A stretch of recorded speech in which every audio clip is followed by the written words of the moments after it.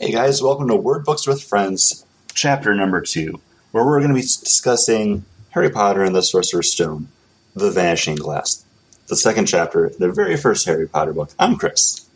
I'm Paul. And like we said, we're getting right into it. We have a 10-year time jump from the end of chapter 1 to where we're at now. So Harry's now going to be 11 years old. And what better way to celebrate than with a trip to the zoo with Dudley. This is Dudley's birthday, and he's off on a wild adventure to the zoo with his best friend, which is a big change from the book to the movie. It was only Dudley that was there in the film. That we don't get this friend that I'm blanking on the name now of Piers. Mm-hmm. Yeah. Something that they talk about in the book that doesn't actually happen in the movie is that for any time that they actually go out with Dudley, they always wind up shuffling Harry off to the crazy lady that lives down the street, Miss Fig, who unfortunately was unable to take Harry this time because one of her cats jumped in front of her and she wound up breaking her arm? Her leg? Her leg. Which, again, something that's cut out of the movies, again, which I've watched more than I've read the book, but the big standout from this is we learn later on in the series that Arabella Figg's actually a squib. She is aware of the magical world, and she was placed on Privet Drive to keep an eye on Harry for Dumbledore. A dutiful soldier. Like, she's been there all along, just kind of flying under the radar. And she's not very magical because the name of her cats are very bland. They're very cat names. Snowball, Cinnamon, and the like. Not very fun. And also, being there, being at the house, Harry describes as not being fun at all. It smells of cabbage, and just looking at pictures of the cats. You kind of feel bad that she broke her leg, and that she's just hanging out there for the past 10 years, just in case something happens. And nothing really happens until 3 more years from now. So, at which point she finds Harry and Dudley with the Dementors. But yeah, she's in it for the long haul, though, flying under the radar. So good on her representing the Squibs better than someone like Argus Filch, who we'll meet later on.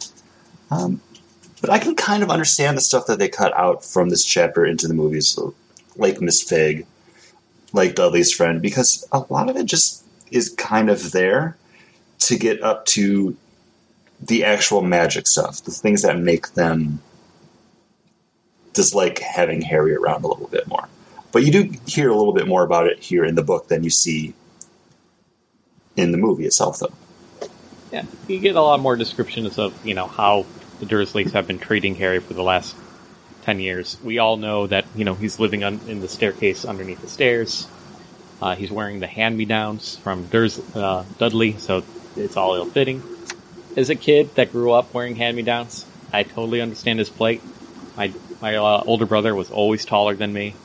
Not only just because he was older, but even at those same ages that I was, wearing the clothes from, he was just bigger at all points of his lifetime. So I always wore ill-fitting clothes, basically, up until I started getting my own clothes, probably about middle school. So about Harry's age here, that's when I started not wearing hand-me-downs anymore.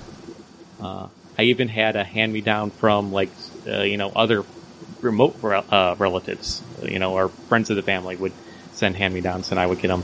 In fact, there's a picture of me on the fridge wearing, apparently, what's an old 80s cartoon series that was, aimed at girls. Not She or Princess. The only other one I can think of is Strawberry Shortcake. Not Strawberry Shortcake. They were kind of like Care Bears, but they were even more aimed at girls at that point. I don't know how that is. No clue. If we hit that Patreon level, I'll post that photo. It's not the worst, but man, you never feel like your own person until you start getting your own clothes. So, and we get to see Dudley just breaking down and being a just irritable, manipulative jerk. We get to learn about how he beats up Harry all the time, which they don't make mention really in the first movie. They really get on, talk about it a little bit later. They do kind of laying out that like he has a rough home life. You don't really get to see him being bullied and stuff at school until later on. Actually, it's when they get attacked by the Dementors because Dudley's hanging out with his friends and they're giving Harry a hard time. But that's what, like, four books away from here. So yeah, they kind of just have Harry's rough upbringing be enough of a challenge for him to get over without anything outside that.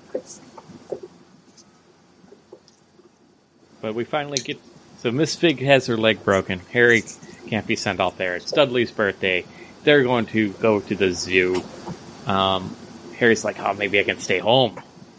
Very excited, but no. He's going to get packed up in the car with the rest of the Dursleys and go off to the zoo. Just a very exciting time for a young kid.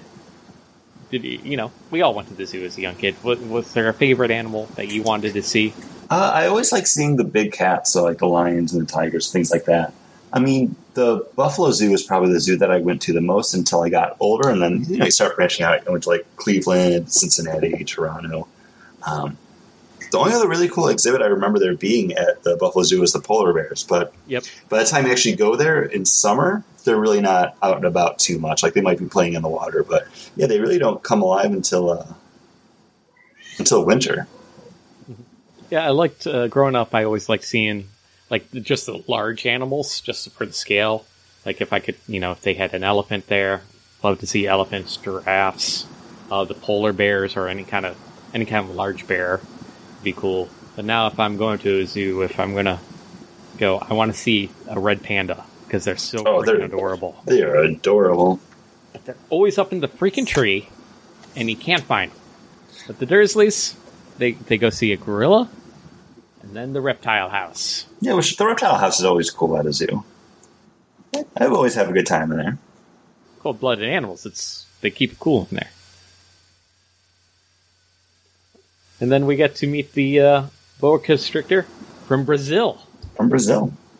Yeah, this is also the first time we get to see Harry using Parseltongue, which we don't know that's what's going on at the time because it's already outlined some weird things that have happened with Harry. Like, he gets his hair cut and it magically grows back. He's being chased by Dudley and his friends, and he kind of apparates or transports himself to the top of the lunchroom, like the gym. Like we've been told stories about that, but we haven't seen Harry do any actual magic stuff until right now.